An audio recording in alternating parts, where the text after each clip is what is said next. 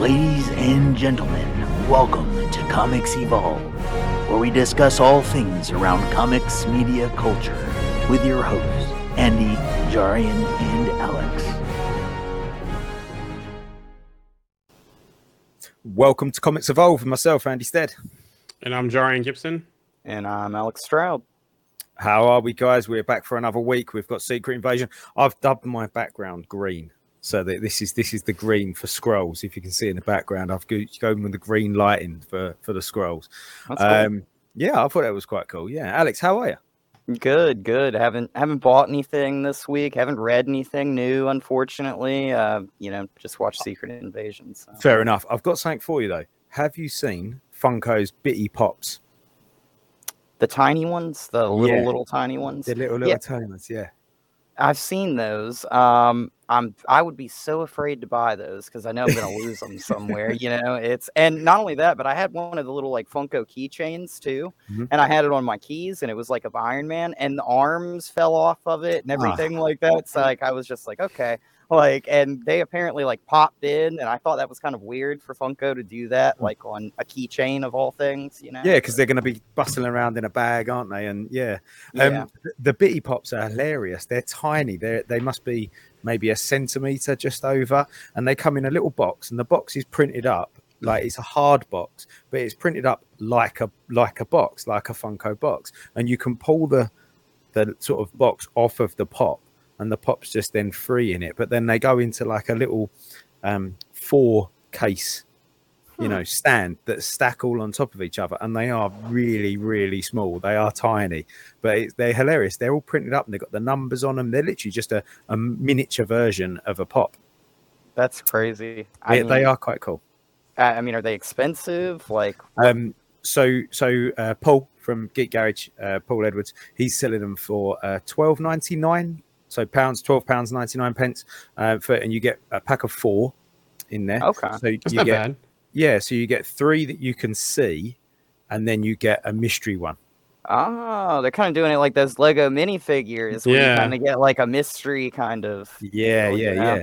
So you got, I think Paul at the moment has got Disney ones, he's got Harry Potter ones, and he's got Star Wars ones. Oh, and he's got DC ones. Apparently Marvel are next month, and he said that's really strange because usually Marvel were like first up for everything, Mm-hmm. But yeah, so Bitty Pops, they're hilarious. They're really funny, and they'd save a lot of. I wish somebody told me that before I started collecting. They'd save so much space.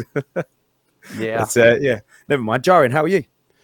Doing good. I'm officially on a break, so I'm off this upcoming week. I got family coming in town, so we're going through and getting everything at the house ready, and then plus the holiday on Tuesday. So make sure we did all of our shopping today for what we're going to cook up. So.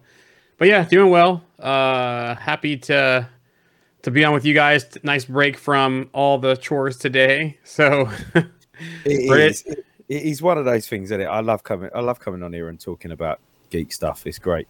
It's a proper release at the end of the week, just to sort of just a nice way to start off the next week as well. We've just finished watching Extraction 2.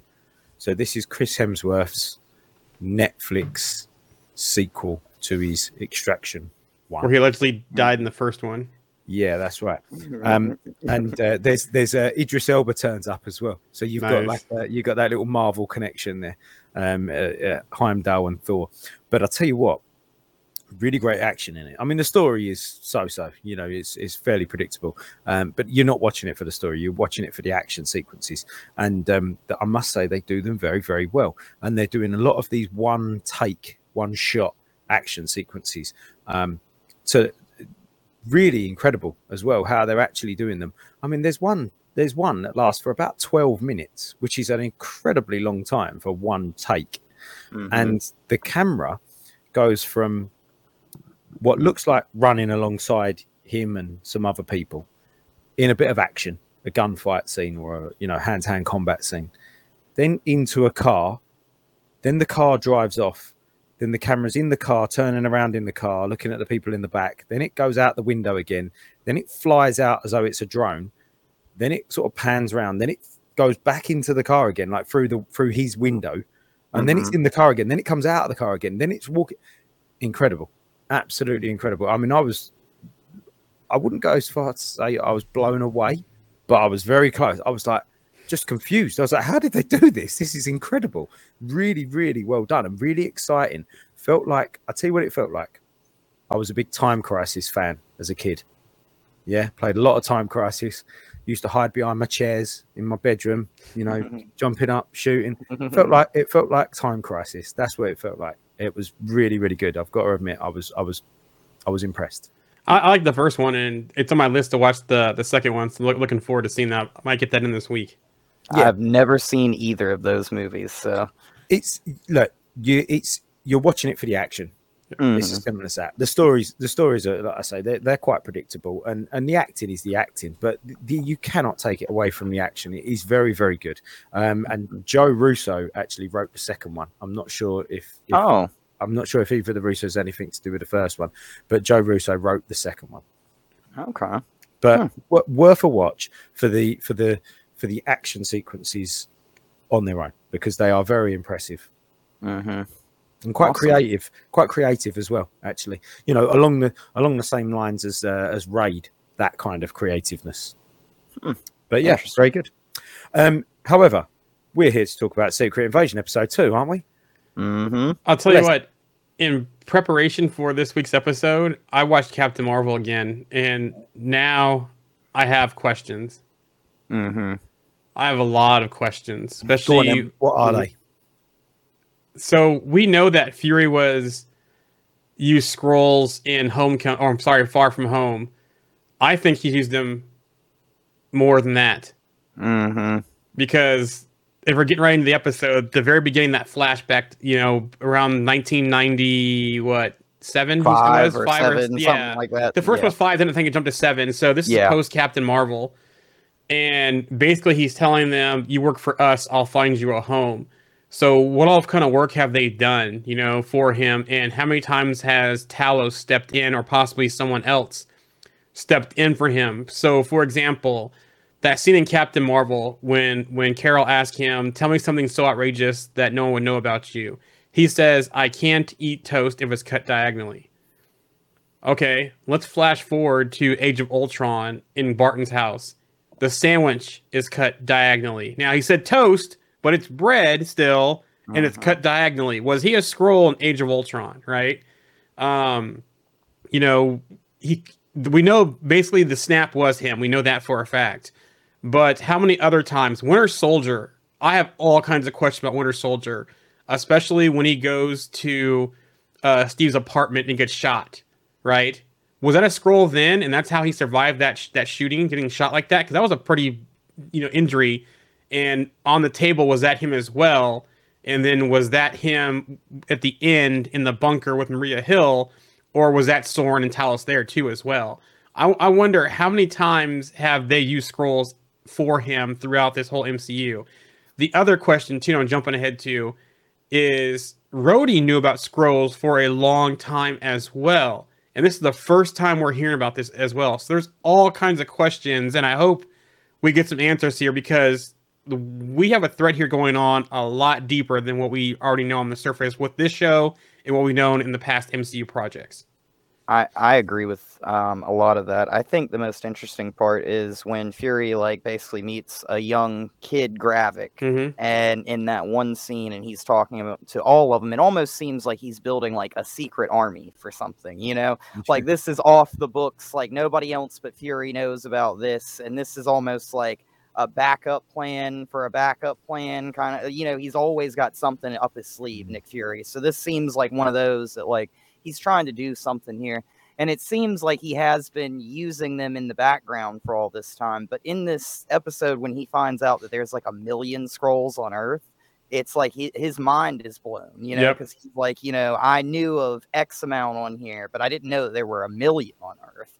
So, I mean, it seems like they almost use that kind of as their way to kind of sneak in, get a little bit more power, and it was almost like Fury almost brought this on, because Talos says to him in that same scene, why would I not put out a call that it was safe to come here for Skrulls? Yep. You gave us a safe haven. Yep. So, like, I mean, it puts him in a very weird spot, Nick Fury, you know? And that's their entire motivation right now is finding a new home, right? Their home was, well, they said it was Skrullios was destroyed, and a million came to Earth for the call, except for the Emperor's cabinet, whatever, the close ones to the Skrull Emperor. Is the Skrull Emperor still out there too? Do we know that? You know, or is his cabinet of people or whatever he called them? He called them his Skrull something. Are they still out there? Where are they at? What really happened between the Kree Skrull War? You know, we only hear things, we talk about it, but we don't see a lot of details about it or that kind of stuff. Yeah, I think that Fury knows more. He knows more than he's letting on about everything all the time. And I think the perfect example of that was possibly one of the greatest lines that we've had in the MCU for a long, long time. And that was, I'm Nick Fury. Even when I'm out, I'm in. Yep. I mean, that was just, I mean, that's so Nick Fury. So perfect. And so Samuel L. Jackson as well. Like, it could not have been, like, nobody else could have delivered it like that at all. Yeah, like, in the way that he did it. Sorry, Jarian. Just the way that he did it. You know, that big sort of Secret Service guy tried to sort of, you know, manhandle him, and we've kind of, everyone's built up this picture of this new Nick Fury that he's sort of a bit useless and a bit flabby and a bit old and a bit tired, and then he's just gone, no, like, you don't understand. I'm Nick Fury. You know, I can do pretty much anything, and I absolutely loved that. That was just brilliant, absolutely brilliantly executed. That entire conversation was great. That was like one of the best parts. That conversation between Rhodey and Fury was great. That, and then the whole interrogation with Sonya as well. Those two parts were the best parts of this episode, and my favorite parts of the episode too. Back to the thing, it was the Emperor's colony that he referred to it as. So that's interesting. Are they still out there? Is the Emperor still out there? We haven't seen any of that kind of stuff. Is that going to be what leads into probably maybe season 2? But yeah, that whole conversation with him and Rhodey, and everyone's going to underestimate Nick Fury, and Nick Fury is going to come out on top as usual, or have some kind of, like you were saying, contingency up his sleeve.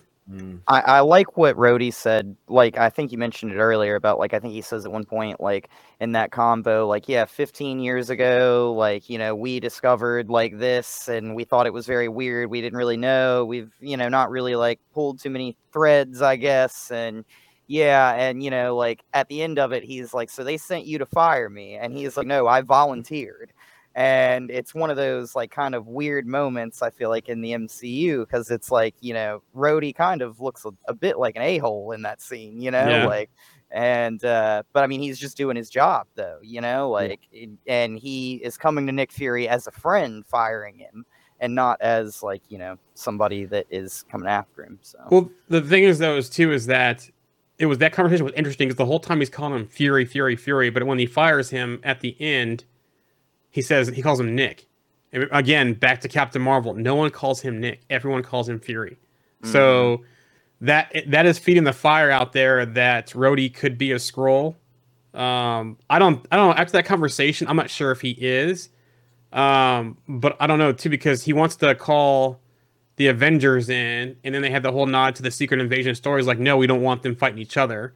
You know, so that was kind of the nod to the comics. So that was kind of an interesting conversation. I'm still trying to figure out what Rhodey's role is in the government. They haven't come out and say yet either. In this part, he was a special envoy in this one. He wasn't. They didn't really say what other thing he plays.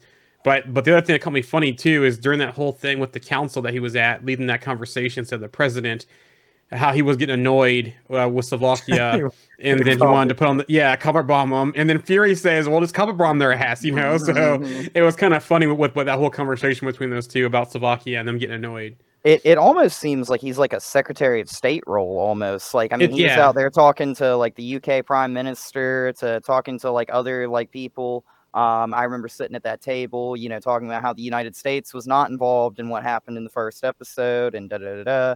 And yeah, I mean, like, it seems like he's out there trying to, like, smooth over all the issues. He says at one point, like, you know, the U.S. is about to lose all of our alliances right now because of this one act that you did, Fury, or something like that. So it seems like they've almost got, like, him out there kind of just smoothing everything over and trying to get back to, you know, at least some sort of normal, I guess.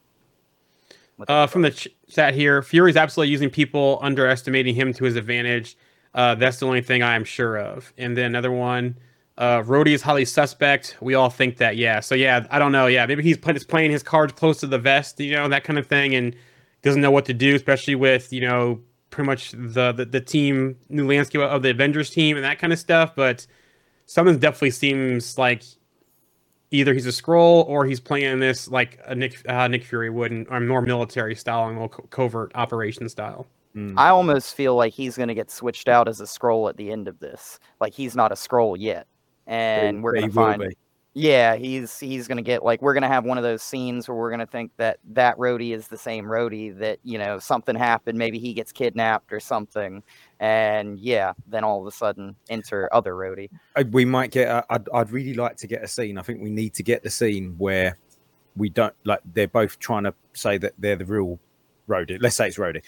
I'm the real Rhodey. No, he's who's the real Rhodey, and they sort of capture the wrong one.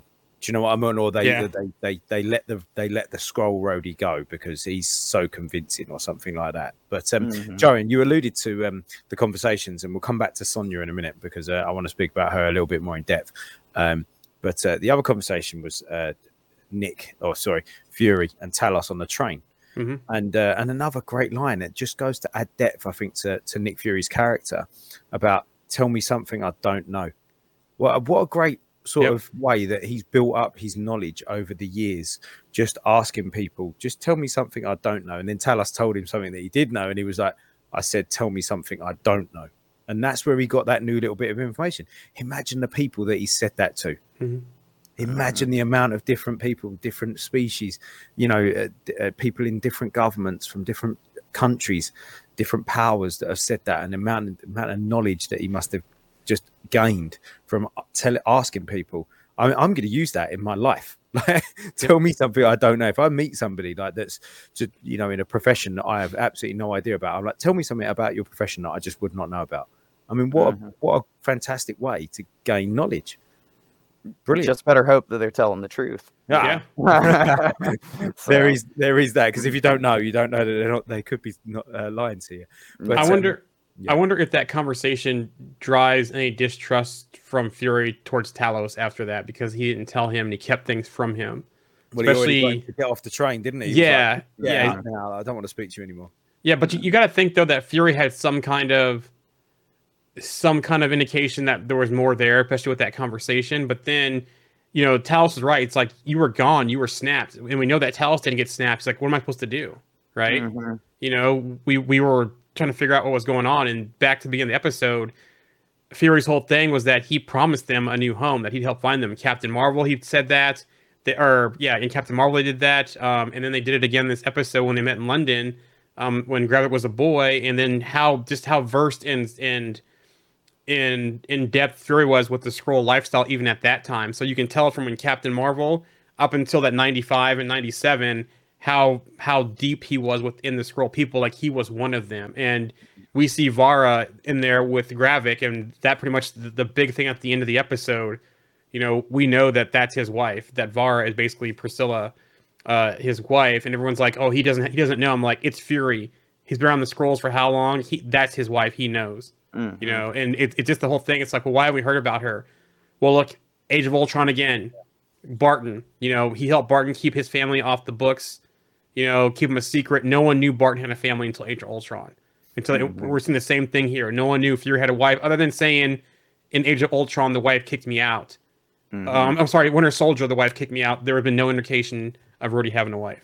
Yeah. I mean, I really feel like Talos is in kind of like a weird spot here, because like he was the one that kind of was like, hey, Nick Fury's a good man, you can trust him, so I think this is part of the reason why he was ousted from the council.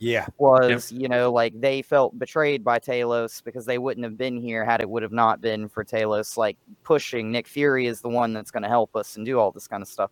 So this kind of puts him at like Nick Fury and Talos in a weird spot where I think they're going to be kind of riding out through the rest of the series together. They're going to have to come back to each other. And they're going to have to fight through this problem together, because if they don't, both sides kind of like humans and the Skrulls are kind of going to end up, I feel like, against both of them ultimately. So they've got to kind of work this situation out. It's almost like Fury is basically on that savior level with the Skrulls, at the early stages, and he's kind of fallen from that grace, and because of that, so has Talos. Mm-hmm. Can we talk a little bit about Ben Kingsley Adir and how good he is as Gravik? Yes. You know, the whole scene again with the council, I thought was brilliantly played. He was, you know, as an actor, I'm saying he was charismatic. He was sort of smooth, authoritative. Is that a word? Commanding. Let's use that. It's a bit easier to say. And just a little bit sinister as well, but without being like evil. He didn't seem like he was evil. He just seemed like he had a real sort of deep sort of intrinsic why as to why he was doing something. Like it's almost Killmonger like. You could say. Yeah, totally. Yeah, absolutely. I think he's great. I'm still not convinced that Gravik is Gravik yet, just because we have not seen Gravik turn back into his scroll form. I have a feeling that they're going to do this for every episode, where we never see his real form until like the final episode, and it's not going to be Gravik. I don't know why. Like, you think it's Soren still, don't you? I sort of, yeah, but like if it's not Soren, it could be somebody else, because like the thing that bothers me is in that scene, everybody stands up except for the one that's like, yeah, I disagree with this, and they all turn back into their scroll form. He becomes Scroll General, still sits down at the table, never changes his form, and then stands up and walks out. And I'm like, you would have thought maybe like since they all turned back into scrolls, maybe he would have turned back into a scroll in that moment. But would it be a mind F if it was Vara, Fury's wife? Like maybe something happened to Gravik, and because you saw how close her and Gravik were in that early scene when they did the flashback, that maybe something already happened to Gravik, and so this is all Vara doing this, and she's posing as Gravik, and that's why we haven't seen her change back. Because if it's not Soren, it could be Vara. You know, that would be the ultimate mind F if this was Vara as posing as Gravik.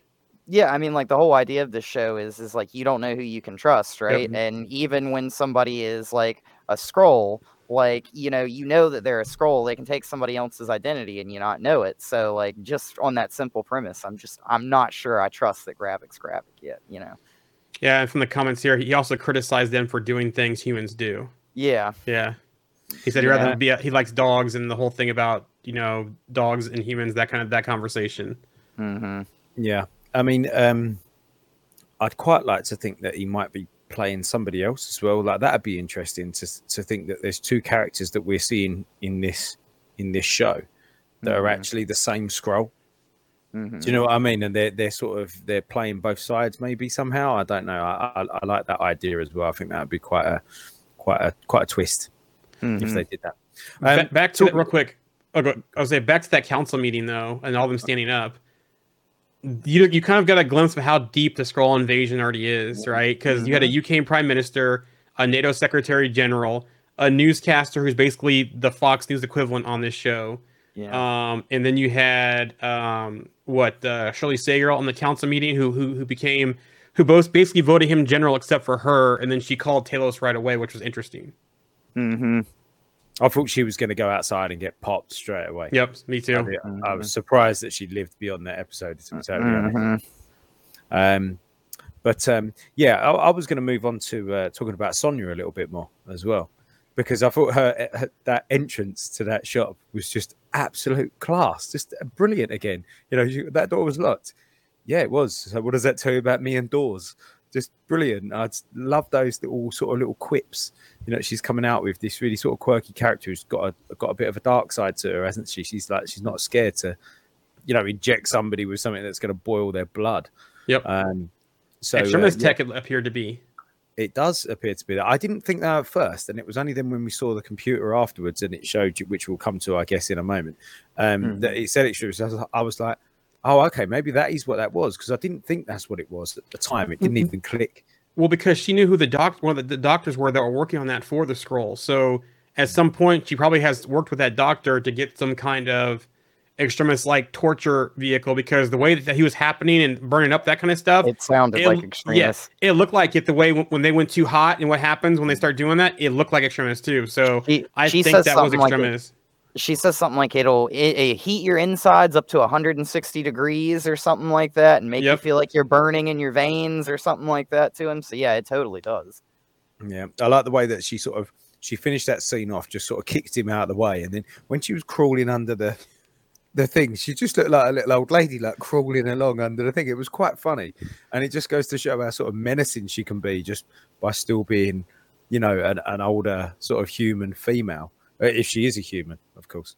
I just thought it was interesting when she walks in and she's like, "Where is the secret hatch to get out of here? Like, where's the escape?" And they're like, "Oh, okay." And I was like, "All right, so this is gonna happen. They're gonna come for him." And then right off the bat, they show up, and then she climbs right out. I was like, they kind of like telegraphed that, like she knew it was coming, and she was just like, "Okay, I'm gonna cut off his finger. Oh, look, you're a Skrull. Like, okay, let's see. Let me stick you with this and see if this works against you." I think is kind of the ideal there. And then she got a little bit of info. Now she's gone. Like. Interesting, but from the chat real quick, back to Shirley, they will use her, see who she runs to. That's a good point. Maybe it was kind of a Trojan horse type thing. To kind of she ran to Talos. Yeah, she called him. You know, to set up a meet. Yeah. So they're keeping tabs on her. Yeah, sure. So just finally on the Sonya thing, I'm wondering. Like I say, is she a Skrull? Is she a human? Is she sort of, if she is a Skrull, is she working against Gravik or with Gravik, or is she working independently? Or could she be the Skrull Queen? Well, this is so I don't think I've heard anybody ask questions about whether she's a Skrull or not. We've spoken about Fury, we've spoken about Rhodey, we've spoken about the president, we've spoken about other characters, but nobody said anything about her, whether she's a Skrull or not. We spoke about Maria, whether she could be a Skrull, but nobody said anything about her yet. And I'm wondering whether she's just gonna, just under the radar, just turn out to be, Queen Varanki or something like that. She's just gonna be a huge character, not necessarily a huge character, a huge player within the Skrull sort of species. I don't know. Yeah. If she's not, though, I hope we get more of her, whether it's MI13 or whether it's tied to Union Jack or any of that kind of stuff, or even Spy Master stuff. I hope we get more of her because I'm really digging her in this series so far. I have a feeling she's not a Skrull, just because in that scene, I kind of got that vibe that she's like, "Hey, let's see if this works against you. Like we know that you can shapeshift and stuff. Let's start sticking you and poking and prodding you with some things and seeing, like, oh look, I cut off your finger. Guess that you can't heal from that, can you? Like it's like one of those things." But I felt really like that was kind of a weird situation because when they come and save that guy, they take him right out to the woods and they put him down. And I think that they do that because Gravik's going to go back and be like, "Oh, look at that. Another soldier died for our war." And the humans did this. And when you have things like that, you can control the message and you can tell your people, "Hey, look at our noble war that somebody was just willing to die for. Like you should be a part of this too." And it's more convincing and stuff. It gets the people rallied. It gets people behind you, kind of type of thing. But you can tell that's further dividing Gaia from being on their side and back towards the side of Fury and Talos and so forth. It's driving a further wedge because you saw that when she found out that Gravik was responsible for her mother's death, then the whole bombings, how she kind of helped out Talos and Fury and them, and now with killing one of their own, you can tell. And then she was even in the computer looking for information as well when Gravik caught her also. So you can tell, she's either shifting back towards the side of Talos and Fury, or maybe whoever is like the Emperor Colony of the Skrulls or Queen Varanki, that she's also the double agent too so far in this series. I think she's definitely questioning what Gravik's doing because I think she understands there's something nefarious going on behind the scenes that everybody hasn't been informed about yet, and it seems like it's almost like a dual plan. Like he tells everybody he's got this one plan, but he's really working towards something else that he's going to unveil probably closer to the end of the season. I feel like, So tying that all in then, and talking about the computer and Gravik's plan, and when Sonya spoke to that prisoner, I was just waiting, and I kind of knew because they'd already said the name Dalton, and I think it was Dr. Dalton or something like that. But I was kind of waiting when that prisoner said, "Oh, they've got a married couple working on it." I was like, Say Richards. Say Richards. I know he wasn't gonna, but you was kind of thinking, "Oh, is he? Come on." Yeah. But I knew he wasn't. But yeah, I mean, the computer, that was really interesting. That whole that whole idea. You know, I mean, is this the way I look at this is this a version of the sort of super soldier serum for Skrulls that's going to potentially lead to a super Skrull? You know, are they trying to use these 4 elements? You know, Groot. Who did we have? Groot, Cull Obsidian, Frost Beast, Frost Giant, and yep. Yeah. Are they going to try and use these 4 powers as to create a super Skrull, and it's going to kind of not work? They're going to maybe use Gravik. Is it not going to work? So that then they keep looking, and that's where they kind of fall onto maybe other powers. Is that going to tie into the Department of Damage Control, where they sort of kept talking about looking for different powers that they can add in? I thought that was really interesting. I don't know what you guys thought about. Yeah, I wonder if we are going to get some tie back to Miss Marvel, when the DODC agent said we haven't seen those powers before. You know, how they've been keeping tabs on people and how they're trying to do their harvest of DNA, because, you know, they're doing the comic book tie here, right? Because in the comics, the Super Skrull is basically the Fantastic Four's combined powers for the Super Skrull. But you're seeing, since we don't have F4 yet, that they're using some of the same things, right? Groot could be, you know, Mr. Fantastic stretchiness. Extremis could be Johnny Storm's fire.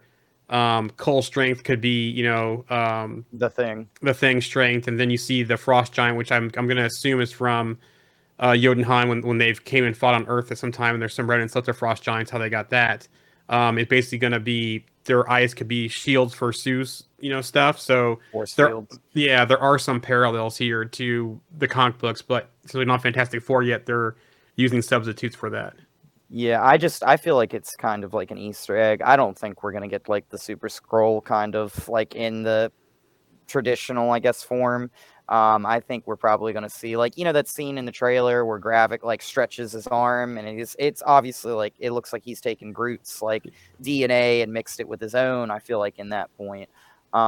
But, you know, like, I feel like we're probably going to see them probably try and do a couple of these things to Skrulls and have some complications. Like, they might have an extremist person blow up or something, you know, like that. And they're going to start to really see some issues that kind of happen. And we're probably going to see them try and work out those kinks by the end of season 1. But I don't feel like we get a Super Skrull in that traditional format in this series. I have a feeling whoever, like Emperor's colleague, Queen Vinranki, whoever else is behind the scenes on this, we're going to get that whole thing, you know, never seen the Skrull to do a Super Skrull's job. And next season or next project, we're going to get Super Skrull at that point. Mm-hmm. From the chat real quick, back to Gaia. Gravik knows of her descent, I'm sure. He probably knew what she was looking at on the computer as well. It seems like Gravik's a very bad man, right? It seems like he is 2 steps ahead of everyone.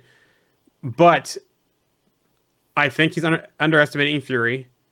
I also think that him saying he's not worried about the Avengers leads me to see that there's an Avenger that is a Skrull that's keeping an eye on them for him. Or they have other ways of keeping eyes on the Avengers. Because that was kind of his brash and cockiness there versus, you know, towards Fury, towards the Avengers. I think that's going to be his downfall, though. Yeah. Yeah, I think I like what you said there. He does seem to kind of know what's going to happen, and it is this kind of power struggle between Fury. It's going to be this power struggle between Fury and Gravik. Like, who knows who's one step ahead of the next one? It's like a game of chess, isn't it? Like, how can they maneuver each other? What does Gravik know? What does Fury know? Do they know enough to get around the other one? Do they know enough people, and have they got enough like sort of back doors to abuse? To beat the other one. Mm-hmm. It's basically a chess match. Yes. Yeah. Yep. From the chat here, I think Gravik will experiment, and we'll see an early stage prototype Super Skrull, but not the real one yet. Maybe we'll only get a glimpse anyway. Gravik is a mean dude, very confident and capable, but yeah, you can't bet against Fury.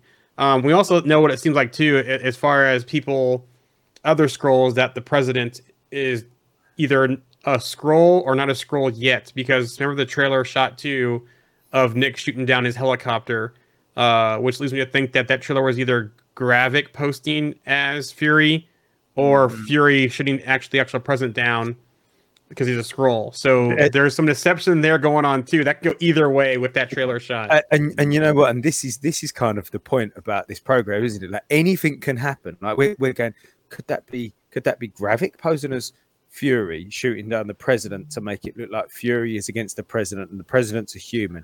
Could it be Fury shooting down the president because he thinks the president's a Skrull, but he's not, he's a human? Could it be Fury shooting down the president because he knows he's a Skrull? And it's like, you can just keep going. Like, it's like, who's a Skrull and who's not a Skrull? Who's is that what, like, I mean, I think I said last week, was that Maria Hill a Skrull? I mean, it seems like what we saw there, that's pretty conclusive evidence that was actually Maria. We saw Maria's mum. Well, hold on. Go on. I want to talk about that too, because that still is suspect. But anyways, back to the whole thing about the trailers and we don't know what's going on. This is a good point. The trailers can't mislead very much now with that new law, so they can't put too much deception in there. But in this series, really? Yeah, but also this series though, with the way it is. Yeah, exactly. Yeah. Like I don't know why, but until like the Skrull Gravik impersonated Nick Fury and shot Maria Hill, it didn't dawn on me that, like, who knows who's actually Skrulls and humans in the trailer. And I was like, oh wow, like I was just so blown away in that moment. I was like, why did I not realize that was probably not Nick Fury? Because like I didn't realize. I was like, why did Nick Fury just shoot her? And then when he smirked, I was like, oh, that's somebody else. It's like Gravik or something, So, like, it just completely blew my mind, because I was like, oh, just like you said earlier, these trailers can go either way, honestly. Like, they're open to interpretation, and nobody's like, hey, Nick Fury just shot that in the trailer. Like, you just see it, Like, yeah. Yeah, and this is definitely one of those. If there's any project that's going to make you think that, this is it. Mm-hmm. But that's and I think that's what part of the fun is about this one, isn't it? Yeah. So back to the chat real quick. Captain Marvel should just find them a planet. She promised in her movie. I'm sure we'll get some more background around that once the Marvels comes out. Welcome back, Darth Gorghorn. What new law? Hey. So there's something out there with trailers. They can't do much misleading. They can't put things in the trailers that aren't in the movie.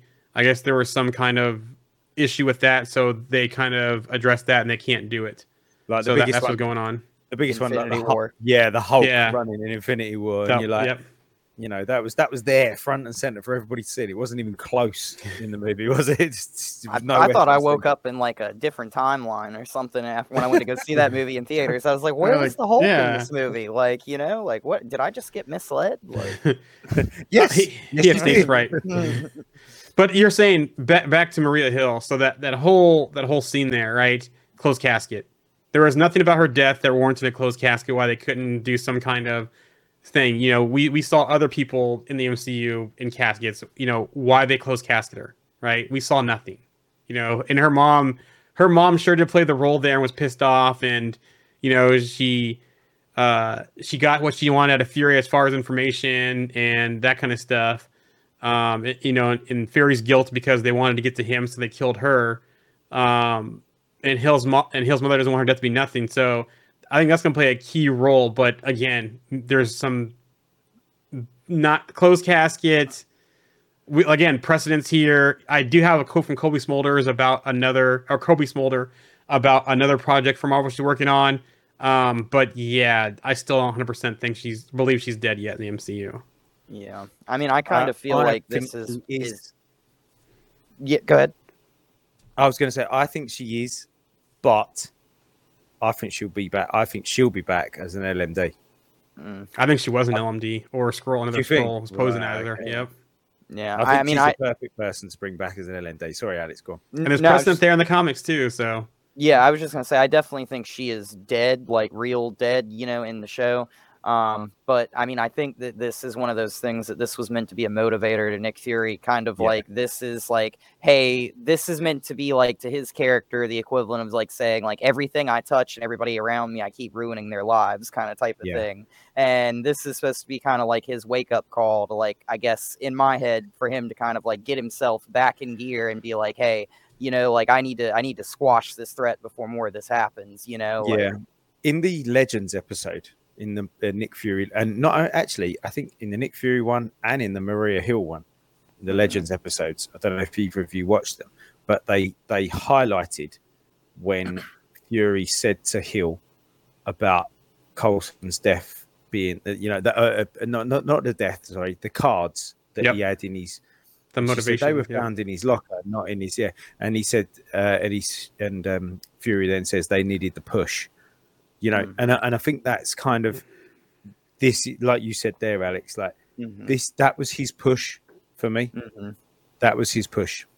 But yeah, but you think that whole conversation they had, that chess game they had between each other, and then her dying at the end of that episode, it was like you said, he needed the push, but was it her giving him that push? Not her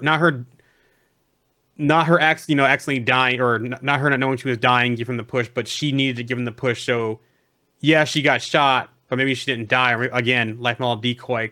Same thing. Back to the whole Avengers thing. Yeah, unless she's been an LMD forever, unless she died years ago. Like maybe she died years ago, and she's just there's loads of LMDs of her, and they can just recreate one. The only thing that bothers me about that, though, is Rhodey says, "Do you know how hard I had to work to get Maria Hill?" I think in this episode, back from the Russians. You know, like because she died, and they just left her there, and you know. But again, remember, Maria Hill worked for both Fury and Stark Industries. Who has ties to both? Rhodey. Who can ultimately know the fail-safe plan as well? Rhodey. So her and Rhodey could be in cahoots on this too as well. Yeah. Yeah. So essentially, and because think about it, her dying, him firing, Rhodey the one to go there to fire Fury. All that Rhodey, in the way that basically Fury was when he gets up, he goes basically, "I'm back."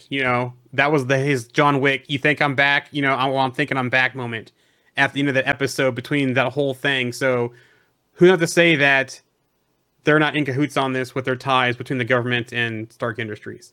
I'm just saying. Like I said, from the chat, I'm not 100% sold either.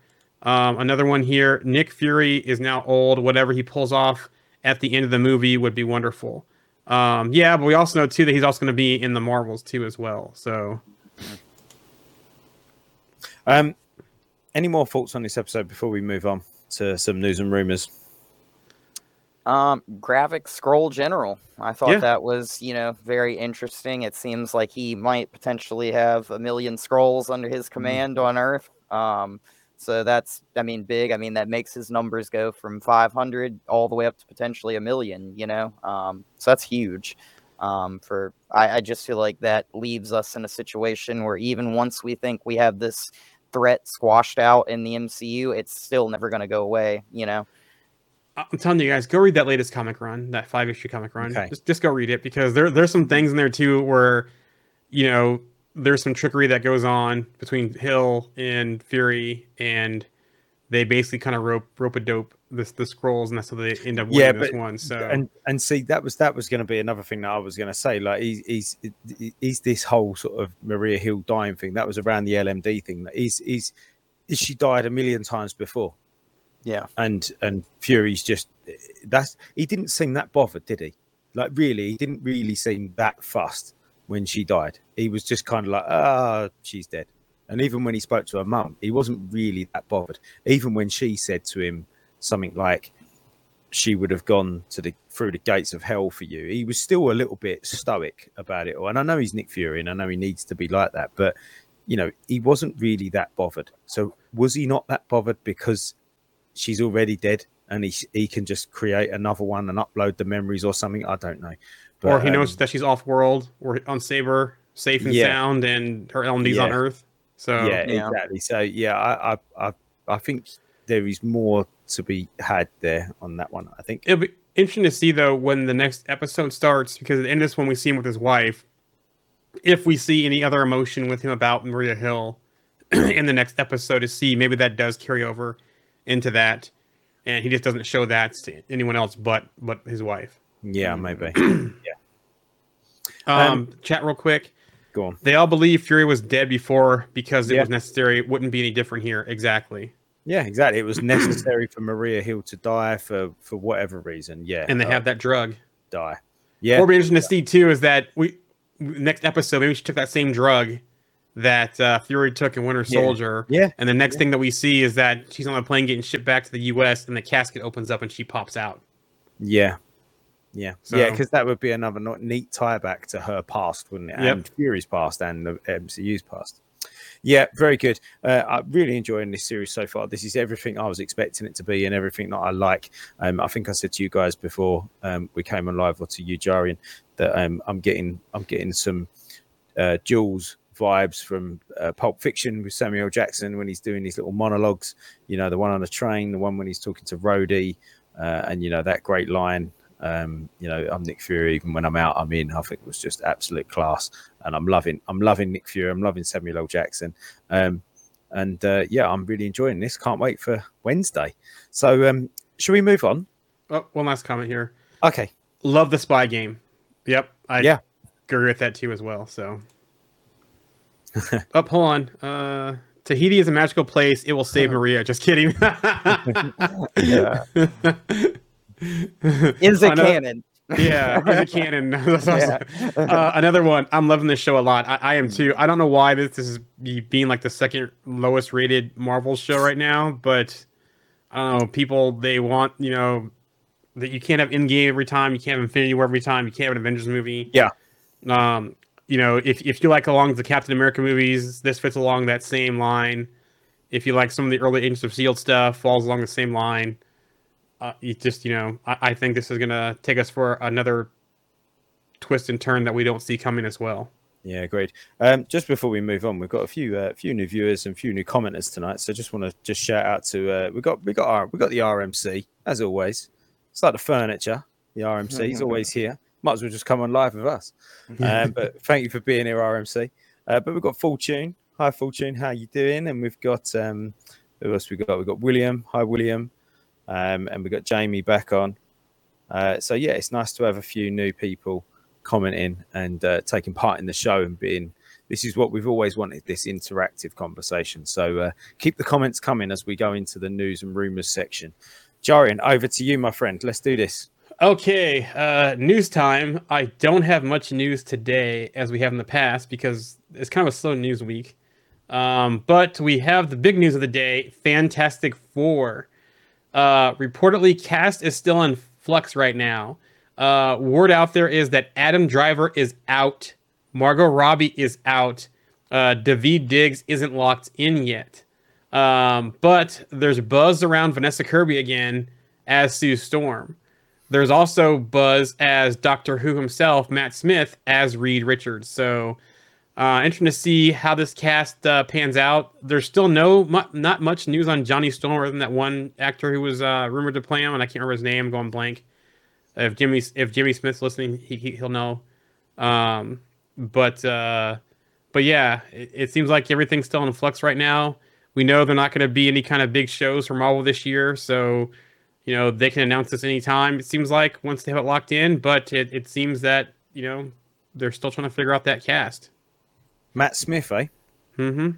Yeah, I've. Do you know what? I'm not a Doctor Who fan, so I haven't seen him in Doctor Who. Watched him in House of Dragon. He's good in that. Seen him in a couple of other bits and pieces. I don't mind him. Can I see him as Reed? I mean, I wouldn't say yes, but I wouldn't say no either, to be honest. I don't really know. I could see Adam Driver as Reed, if I'm totally honest. I actually could, you know, I could imagine that one. Not saying he would have been great at it, but I could imagine him doing it. But Matt Smith, I'm not sure. I can't see him as a Reed Richards, but I can see him as the nerdier side, kind of curious side, Reed Richards, and where I saw Adam Driver more as the maker, kind of dickish side of Reed Richards. So, you know, two different tones there of Reed Richards. This is a great point from the chat. Too expensive is what I read, or that was the official reason. There was talk that was money issue. They couldn't come to terms with Robbie and Driver, so that was mentioned as well. There's a lot of money, I should imagine. Yeah. He was awesome in Morbius. Oh, I forgot he was in Morbius. That was a forgettable movie. He was the villain in Morbius. Yeah. Yeah. So yeah, he was. Yeah. That's a good point. Yeah. He can play a bad guy, you know. So, but yeah. So something to keep an eye on. Hopefully they'll figure it out soon. Otherwise, we'll keep playing. I think it's 2025 now. It's just about to say when's the date for that. Yeah, they moved it, didn't they? Let's just double check on that one. Yes, it is. Yeah, May 2nd, 2025. So we've got a little while yet. Production would have to start fairly soon. No, I should imagine. Early next year would have to start. I was going to say in the next 6 months, maybe. Yeah. I mean, I honestly feel like the Fantastic Four are some of the most important castings that you can do in the It's MCU. the first family. I mean, like the only other like castings that I think are as important are probably like Magneto and Xavier. You know, like some of these that like we'll probably see maybe in the future with different actors and stuff like that. But yeah, I mean, like I think this is one of those things. Like, let's get it right. Like, Get it right. You know, yeah, like let's not just like get somebody that is going to be rushed in, and that's This is like when you buy a new piece of furniture and you're like, Yeah. I'm going to buy an expensive, good piece of furniture because it will last forever. Look at this like buying a mattress, right? Like you Yeah, want to yeah. buy a mattress that you're going to sleep well on, not one that you save a bunch of money on, and you know, like you're looking for something that's going to last long term and be quality here, and that's kind of where I'm at, you know. Would you say this is the most important MCU casting since T'Challa? Yeah, I mean, I definitely think it's up there with importance, you know. I would say it's probably. Do you know what? I would say it's more important for the reasons that you just said a minute ago, Alex. The fact that this is so Fantastic Four and X-Men. You know, we've as far as we know at the moment, we've lost Steve Rogers, we've lost Tony Stark. Thor's playing a bit more of a backseat, and if we're to be believing the sort of what's been coming out of the Chris Hemsworth camp, that he's going to take a bit of a backseat from acting, he's out. We've not got a Natasha Romanoff, so we've not got a Black Widow. I mean, we've got Yelena, I know that, but we've lost those big characters. So the Fantastic Four and the X-Men are they're the future of the MCU, aren't they? Really, after this multiversal phase, they're going to be the future. So I think they're super important. And as you just said there, Alex, I think the Fantastic Four and Charles and Magneto and probably Wolverine as well, like it or not, he is For the chat here. And Doom. And Doom, yeah. So yeah, I think they're probably some of the most important castings. And I mean, they tried to do a few like different versions of the Fantastic Four already, and none of those were like the greatest. I mean, they messed up Galactus, you know, in the first couple. I mean, they did that movie in the 90s that never really went anywhere. I think they filmed it all and did everything. You can see it on YouTube now. But even like the most recent one that they did, like that one is not a fan favorite by any means. I'm trying to remember who. Michael B. Jordan was Johnny Storm. Miles Teller was Reed. I can't remember the guy who played Ben, and then what's her name? Kate Mara was Sue. Yeah. So I feel like with the Fantastic Four, like you almost have to have a stellar casting because these are characters that are going to stick around for a while. If they don't stick the landing with this casting, it's like, hey, you're stuck with these characters. Like you can't just trade them out for somebody else, you know? Could you see them bring back Ian Gruffudd? What's the name? Ian Gruffudd, yeah. Gruffudd as Reed. I think he did it all right. Reed. I could see it. Reed. I liked him as Reed, honestly. I liked him. And do you know what? I still, because they brought back Anson Mount in Multiverse of Madness, I still think they should have brought back Ian Gruffudd as Mr. Fantastic, and then probably given us John Krasinski as Mr. Fantastic in the MCU, not that sort of throwaway. That was a little bit confusing to me. I was like, great, we got Anson Mount as Black Bolt. That's great. Like, great little callback to Inhumans, even though that was rubbish. Give us Ian Gruffudd as Mr. Fantastic. That would have been brilliant. You know what? They could make Anson Mount Reed Richards. Honestly, have you watched him? Have you watched him in other stuff though? He does pretty well. Never he's one of the captains on one of the Star Trek shows as well. I think he could pull off a Reed Richards. Do you know what? I think actually I watched Top Gun Maverick and Miles Teller's in that. I think Miles Teller could actually do a good Reed Richards in like now he's a bit older, like because he was quite young, I think, when they've done it before. But he's put on some size and he's become a man rather than a young man, and I think it would probably work better now, actually. Speaking of that movie, and I know age is going to be an issue. Hangman, the guy that played Hangman, he could be a Johnny Storm too, but I think he's a little old for Johnny Storm. Right. Okay. I can't remember the actor's name. Yeah, but he, I think Glenn Powell, I think his name is. Okay. He could be a Johnny Storm, but he's a little too old for Johnny Storm. It depends how they did it. You want a young Johnny Storm. You know, at this point, if they just having problems with the casting, just go and make the cast Always Sunny. You know, make Glenn Howerton Reed, make Dee. I can't remember her real name. make her Sue, make Charlie Day, make him Johnny Storm, and just let Danny DeVito voice the Thing. You know, They should have Mac be the Thing. That way he can talk about cultivating Mac. Oh yeah, Mac. I forgot Mac. Yeah, Mac can be Doom. I don't know. Yeah, they should just make DeVito Doom. That would be, so awfully bad that it would be probably good. But speaking of that though, I think Glenn Howerton could pull off Reed Richards too. I think he could. Out of all the people on that show, I think if they give him a shot at it, I think he could pull off Reed Richards. I was just thinking about Doom, and it got me thinking about Henry Cavill and the fact that he'd be quite cool as Doom, and then it also got me thinking of Idris Elba again, because I've just watched Extraction and Idris Elba turns up in that, and then it got me. I saw a quote, and I don't know whether this is true, but I love what he said. Idris Elba said that he basically abandoned the idea of becoming the next James Bond. Yep. Because he said, I think the quote was brilliant. He said, as soon as it became about race, that was me done. Yep. Loved that. I just like, what a brilliant way to go. Why make a thing of it? Like, was I going to be good at it or not? Like, forget about what race I am. I really love that quote. I just thought that was such a strong quote. And he was like, do what you want. If that's what you're looking for, then I'm done. He could be a Doom too, honestly. He could pull he has the voice for it. He has the presence. Yeah, I've seen him play a bad guy in a few different films. I think he could pull off. Yeah, a Doom. Yeah, I do, and I think as much as I loved him as Heimdall, I do think he was wasted. I think he could have been a bigger character in the MCU. Idris Elba, because he's a great actor and a big stature of a guy and a very noticeable man. So yeah, Doom could be good for him. Yeah. I don't know why, but I've always pictured Cillian Murphy as Doom for some reason. He could do it.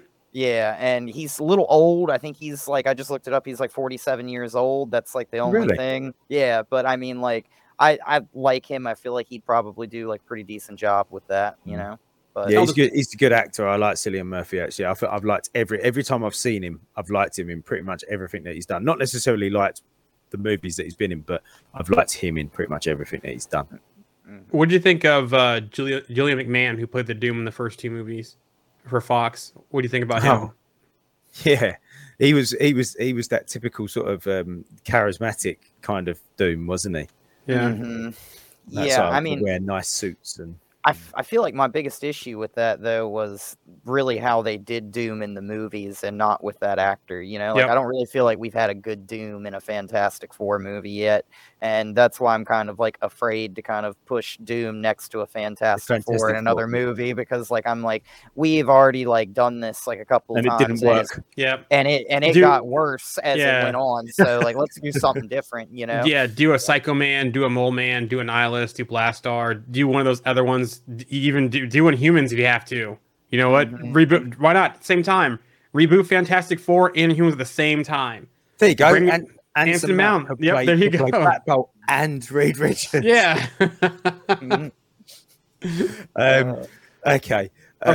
Moving on. Moving on. We do have a synopsis that appears for Loki season 2. Loki season 2 picks up in the aftermath of the shocking season finale when Loki finds himself in a battle for the soul of the Time Variance Authority. Along with Mobius, Hunter B-15, and a team of new and returning characters, Loki navigates an ever-expanding and increasingly dangerous multiverse in search of Sylvie, Judge Renslayer, Miss Minutes, and the truth of what it means to possess free will and glorious purpose. So that reveals nothing. Yeah, and there is a lot of smoke that Loki season 2 and Deadpool 3 are going to have some crossover. I love that line that Loki's always said about glorious purpose, because I feel like he's going to realize that his glorious purpose is to kind of disrupt this whole Kang thing in the multiverse, and that's going to be his glorious purpose, and ultimately.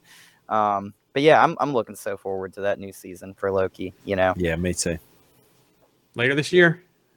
Yeah. Is it really? Yeah. It's September, isn't it? September? Yes, I think so. Yeah. Yeah. Wow. Let me have a look at my dates. I think I might have. Didn't realize it was that close. That's exciting. What we got? Yeah, October 6th.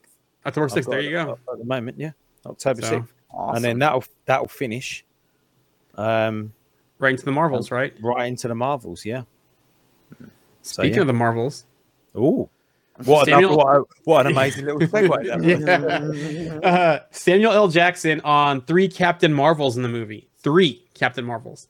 After Secret Invasion, I'm moving on to the Marvels, where you got like 3 different people who are Captain Marvel. You got Brie Larson, you got a black Captain Marvel, and you got a Muslim Captain Marvel. So they're working on the universe in a way that's inclusive. Even like Shang-Chi and all those things that happen there. And who the hell is Bad Bunny going to be? Like Bad Bunny's in the Marvel universe. Who that? What's he going to be? So it maybe, something happens with that movie where they're all getting the title or something. I don't know. But 3 Captain Marvels. So was that? Did you say that was Samuel Jackson quote? Mm-hmm. Yep. Yeah, I think that's just Samuel Jackson being Samuel Jackson. He probably doesn't know what he's saying.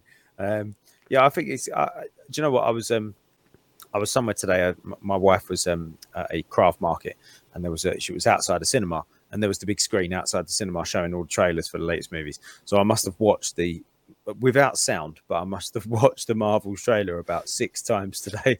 It was just repeated, playing over and over again with all the other trailers that were coming out. And I really need to watch that again, because I was trying to remember what they were saying, trying to remember the song, because they had Beastie Boys, didn't they? Intergalactic playing in the background as well. And it looks really fun, actually. I'm really looking forward to this movie, and I think it's going to have big ties into this and big ties into things going forward. I think it's going to be a bit of a linking movie as well. And I think it's going to finally explain that Miss Marvel thing where they found the bangle and the 10 rings thing on a Kree arm. Yeah. And we see like there's possibly the other one, like, On a Kree, with the Kree. So I think like hopefully we'll get some sort of explanation on how that one ended up on Earth, maybe, and they'll kind of go full circle. Lots of answers. Mm-hmm. Lots of answers to that, and to where Monica's been, and to where Nick's been, like what's happened at the end of Secret Invasion. More about Kamala, more about Carol. So yeah, there's going to be lots of answers, lots of things that are going to be coming together in this movie. It's almost like a mini Avengers movie in a way, isn't it? With all the different characters. And you've got 4 big characters that are going to be showing up in this movie that we know of. I'm interested if we see Talos in this film also. Also, too, remember when one of the recent films we saw Talos, when they mentioned Captain Marvel, because don't you invoke that name? Is there some conflict there? Is it more than just her not helping them find a home, or is there more to it between Captain Marvel and the Skrulls too? Also, so yeah, that'll be interesting to see. From the chat here, I'll get to this in a second because we're going to talk Captain America in a minute after this piece of news. Deadpool 3. It's being reported that Channing Tatum has filmed a cameo scene as Gambit. Remember, he was supposed to be in that Fox Gambit movie that got scrapped. So, okay, that's going to be somebody else that's going to get croaked, I reckon. Yep, or just some kind of like joke thing type, jump the universes or something like that. From the chat here, Secret Invasion comment. Do we think the Marvels is chronologically before or after Secret Invasion? That's a good question. I'm gonna assume it's after, but this could be before, because remember, Fury was on Saber and came down at the beginning of Secret Invasion. And in Secret Invasion, in the Marvels trailer, we see him on Saber again with Monica. So that's a great question. I'm not usually against going backwards. I quite like going backwards. I quite like filling gaps in. However, at this point in this multiverse saga, I think we just need to go forwards at the moment. But so remember, I hope it's forwards. Wasn't the Marvel supposed to be beginning of this year though? Yeah, that's true. With all the schedule changes. Yeah, I mean, and they have Skrulls in the Marvels trailer too. So like, I feel like this has got to be after. I feel like we're gonna probably end up maybe moving forward, like you said, and it's gonna be like, hey, we've got some good Skrulls up here on Saber, and like we're trying to help them out too, kind of type of thing, and that'll just be kind of like background to the Marvels story. Maybe that's why Monica Rambeau. Maybe that's why she's out there looking at the jump point, is because they're trying to figure out like, hey, how do we figure out, to travel, go someplace else to find them another planet or something like that. So Also, to remember that when we saw Fury at the end of Far From Home, he was up on Saber also with multiple scrolls, or on some ship with scrolls too. So they were probably building Saber at that time in Far From Home. Yeah. And those scrolls are probably still up there, and that's why we can see them. Another one from the comments here. I just hope the other Marvels are not as insufferable personality-wise as Brie Larson was as the role. It's like, I don't agree with that one. I thought she was fine. I think she played the role the way it was just from seeing her other body of work. Yeah, I mean, I think that Carol's always been a hard ass, hasn't she? In the comics, and she's always been. She's not. Nobody really does like her. Like, I mean, I don't. That's they do like her, but she's supposed to be that kind of She's hard. bullheaded. Yeah, this is Stubborn. it exactly. So yes, Plus exactly. the military Strong-willed. stuff. Plus the military going, Alex. stuff in her. Keep going. Yeah. Yeah. Just listed them off, but yeah, all of those things, all of that. I always joke, and I think I said this in the group the other day, that if this were DC, she'd be a Green Lantern. Like, she would have a Green Lantern ring, because, like, she's just got one of those, like, when she sets her mind to something, she is not going to change it, you know? Like, that is. She'd be like basically Sinestro, wouldn't she? Basically, if she's a Green Lantern, she'd be, what's his name? Is it Sinestro? Oh, you talking about Sinestro? Yeah, she becomes Yellow Lantern? Yeah, wouldn't that basically be her if she was a Green Lantern? I mean, That's the kind of way he is? Okay. I don't know about that. I just mean that as in, like, Green Lanterns are given their rings for having strong wills, and she's got one of the strongest wills, I think, ever in Marvel Comics, you know? Like, which is why we need a Civil War II storyline as well. From the other chat here, she's written to rub people that wrong way. Yep, exactly. So moving on to Brave New World. I almost said New World Order. Brave New World. It has wrapped filming. And so the question here from the chat, was anyone else surprised the new Captain movie already wrapped initial filming? That's a nice bit of news in a sea of delays. Well, they were pretty far along. They actually finished up their shooting in DC last week, I think it was, or earlier this week.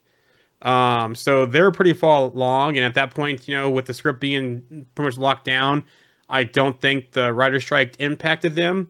Right now, the only thing that'll probably impact them is if they do any rewrites and reshoots, or if there's the Screen Actors Guild strike, it's going to affect promoting the movie. So, and that's supposed to be out next year, right? Yes, it is. I did see that our friend of the show, Sean Martinborough, he was cycling through DC the other day, and they'd closed off some streets because they were filming Captain America 4. So he took some shots, and that was quite an interesting little post that he put on Facebook that I saw. I was like, nice. That's great news. Great news. Hopefully we'll get that movie. I'm looking forward to seeing more of Sam as Captain America.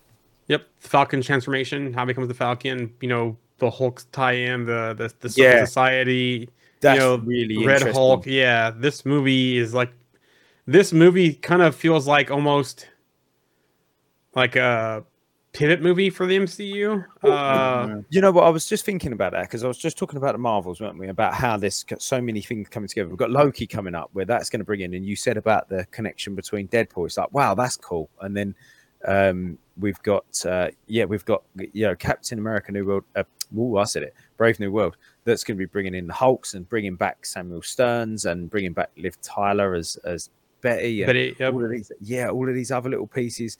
And are we starting to get to a point where we've kind of, we've introduced some new characters now, and we're now actually getting into this sort of, we're actually having an effect on the storyline.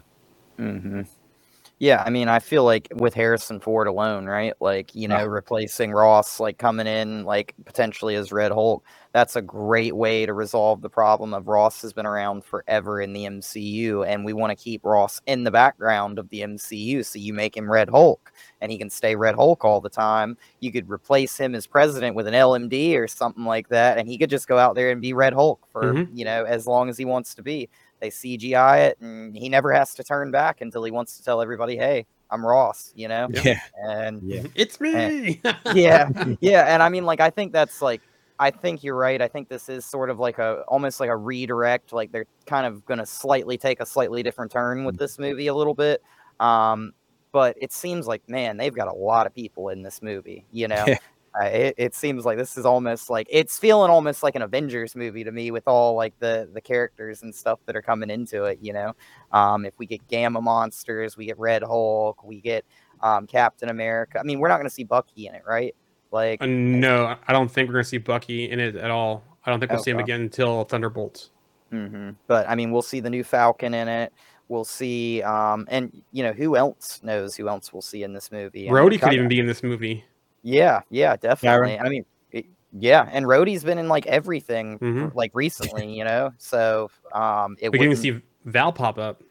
Yeah, definitely. Maybe a Thunderbolts reference or something like that. Or just even if we get any John Walker flashbacks or references, you know, we could get her just what we've seen with, you know, from Wakanda Forever to Secret Invasion, and then now this. Thing I was going to say, anything from Wakanda, you know, they gave him the wings, didn't they? So, you know, we're going to see anything from that.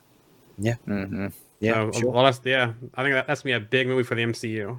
Definitely. I'm looking forward to it. Venom 3 news.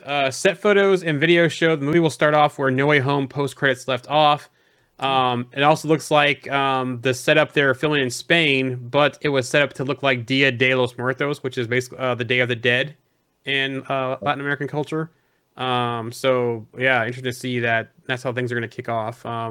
That's interesting that it's going to lead off from the end of No Way Home. Yep. Because obviously it's going to reference that movie and that whole situation straight away. Is there any kind of inclination as to what the storyline's going to be around that one? It looks like we're getting talks in. It looks like we might get Lady Venom from one of the castings. I think it's still kind of up in the air right now. So I'll have to see what more comes out for what that storyline is going to be. Interesting. Cool. Last piece of Marvel news. Actually, someone goes, not bad actually from the chat here. So yeah. I think Venom probably, you know, a good thing they've done on the Sony side. I enjoyed the first one. The second one's kind of a mess. Hopefully they bring things back in for the third one. Moon Girl and Devil Dinosaurs. So Kobe Smulders has confirmed in an interview with Entertainment Weekly that Maria Hill will return in more episodes following her death in Secret Invasion. She said, I do not make those decisions. I am still working on Disney Channel's Moon Girl and Devil Dinosaurs animated show.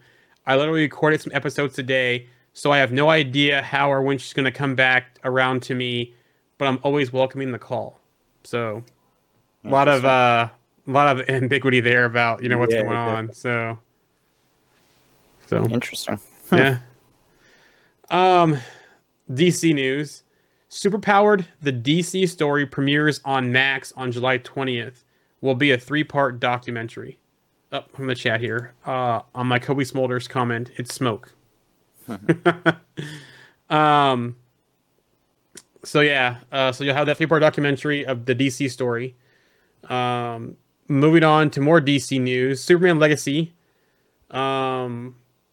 Basically, Superman Legacy will have a Superman join a world where superheroes already exist. But what does that mean? I've got this crazy theory, and it's, I think, right after the Superman movie, we've got the Authority movie coming. I think that's like the next DC movie. I could be wrong on that. But James Gunn's been talking about how that's like his passion project, the Authority. And they're kind of this group that they're kind of like a Justice League kind of type, but they like are quite dirty. They don't mind getting down in the mud and like killing and doing like kind of like terrible things. And yeah, I kind of feel like when Superman makes his appearance in that Superman Legacy movie, they're going to be around for a while, and his existence is going to challenge them, like, because he has these morals and he's a different hero kind of type of deal. And I feel like that's maybe where they're going to go with that, like Superman versus like maybe old heroes like the Authority who have been around a while. Yeah, so Who knows? That's a good point.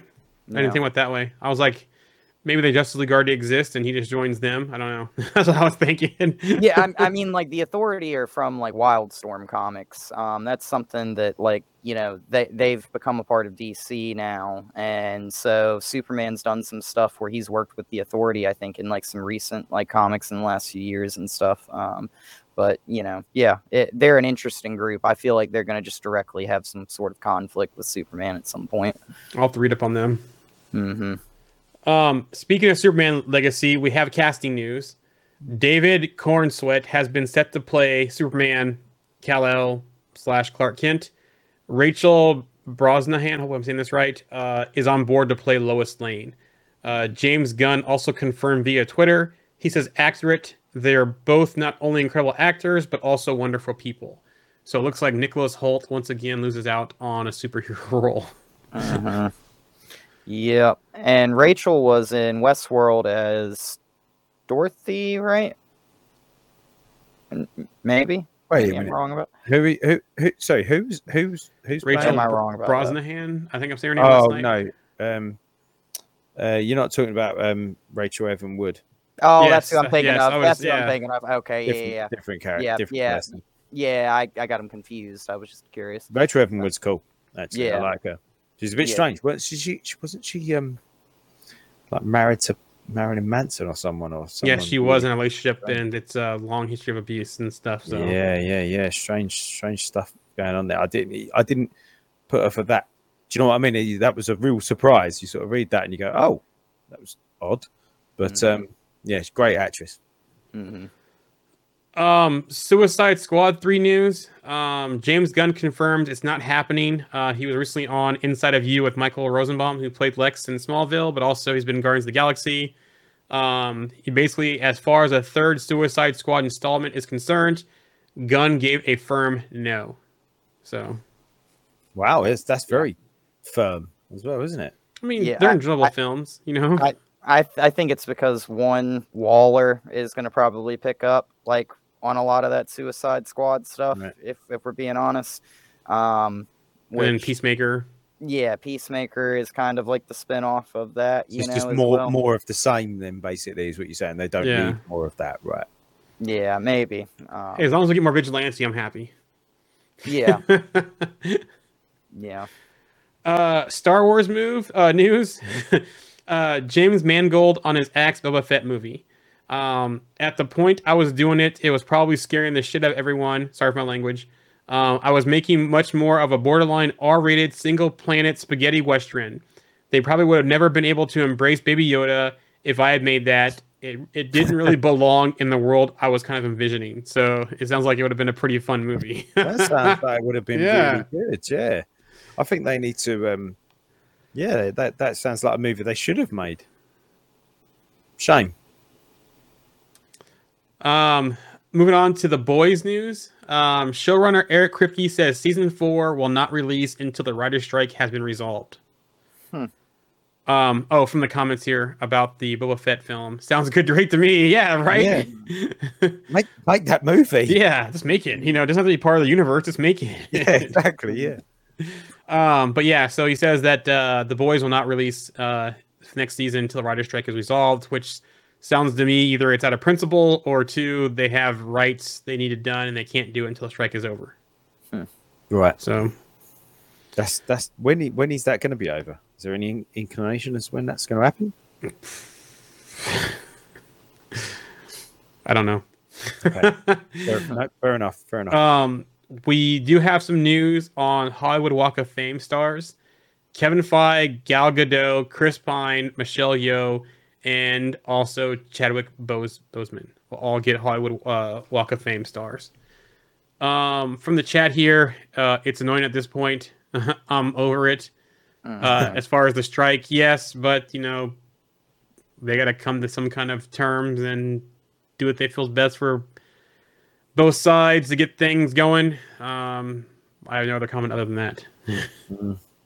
It's hard to comment, isn't it? It's hard to know what are they striking about exactly? What do they want? What are the demands? What are the studios doing? What are they not doing? What are the guilds doing? What are they not doing? There's so many unanswered questions from our perspective. It's hard to know what to say, isn't it, really? And that's all the news we have this week. Hey, okay. Any final thoughts then before we go? Anything on Secret Invasion? Anything on any of the news or any other bits and pieces we want to talk about before we cut this one off? I don't think so. Okay. Me neither. I'm. Do you know what I'm going to do? I bought Judgment Day. The other week. I'm going to get into it because I really need to talk about something new that I'm reading, and that Secret Invasion run as well. Yes, it's 5 issues. Go read it. And it looks like they're setting up a part 2. So Okay, cool. I will definitely do that then. in that case, Jarian, where can they catch us? Live stream, Twitter, but we can't see the chat. So make your way over to Twitch, YouTube, Trovo, Kick, the Facebook page, or the Facebook group if you want to join us live and be involved in the chat.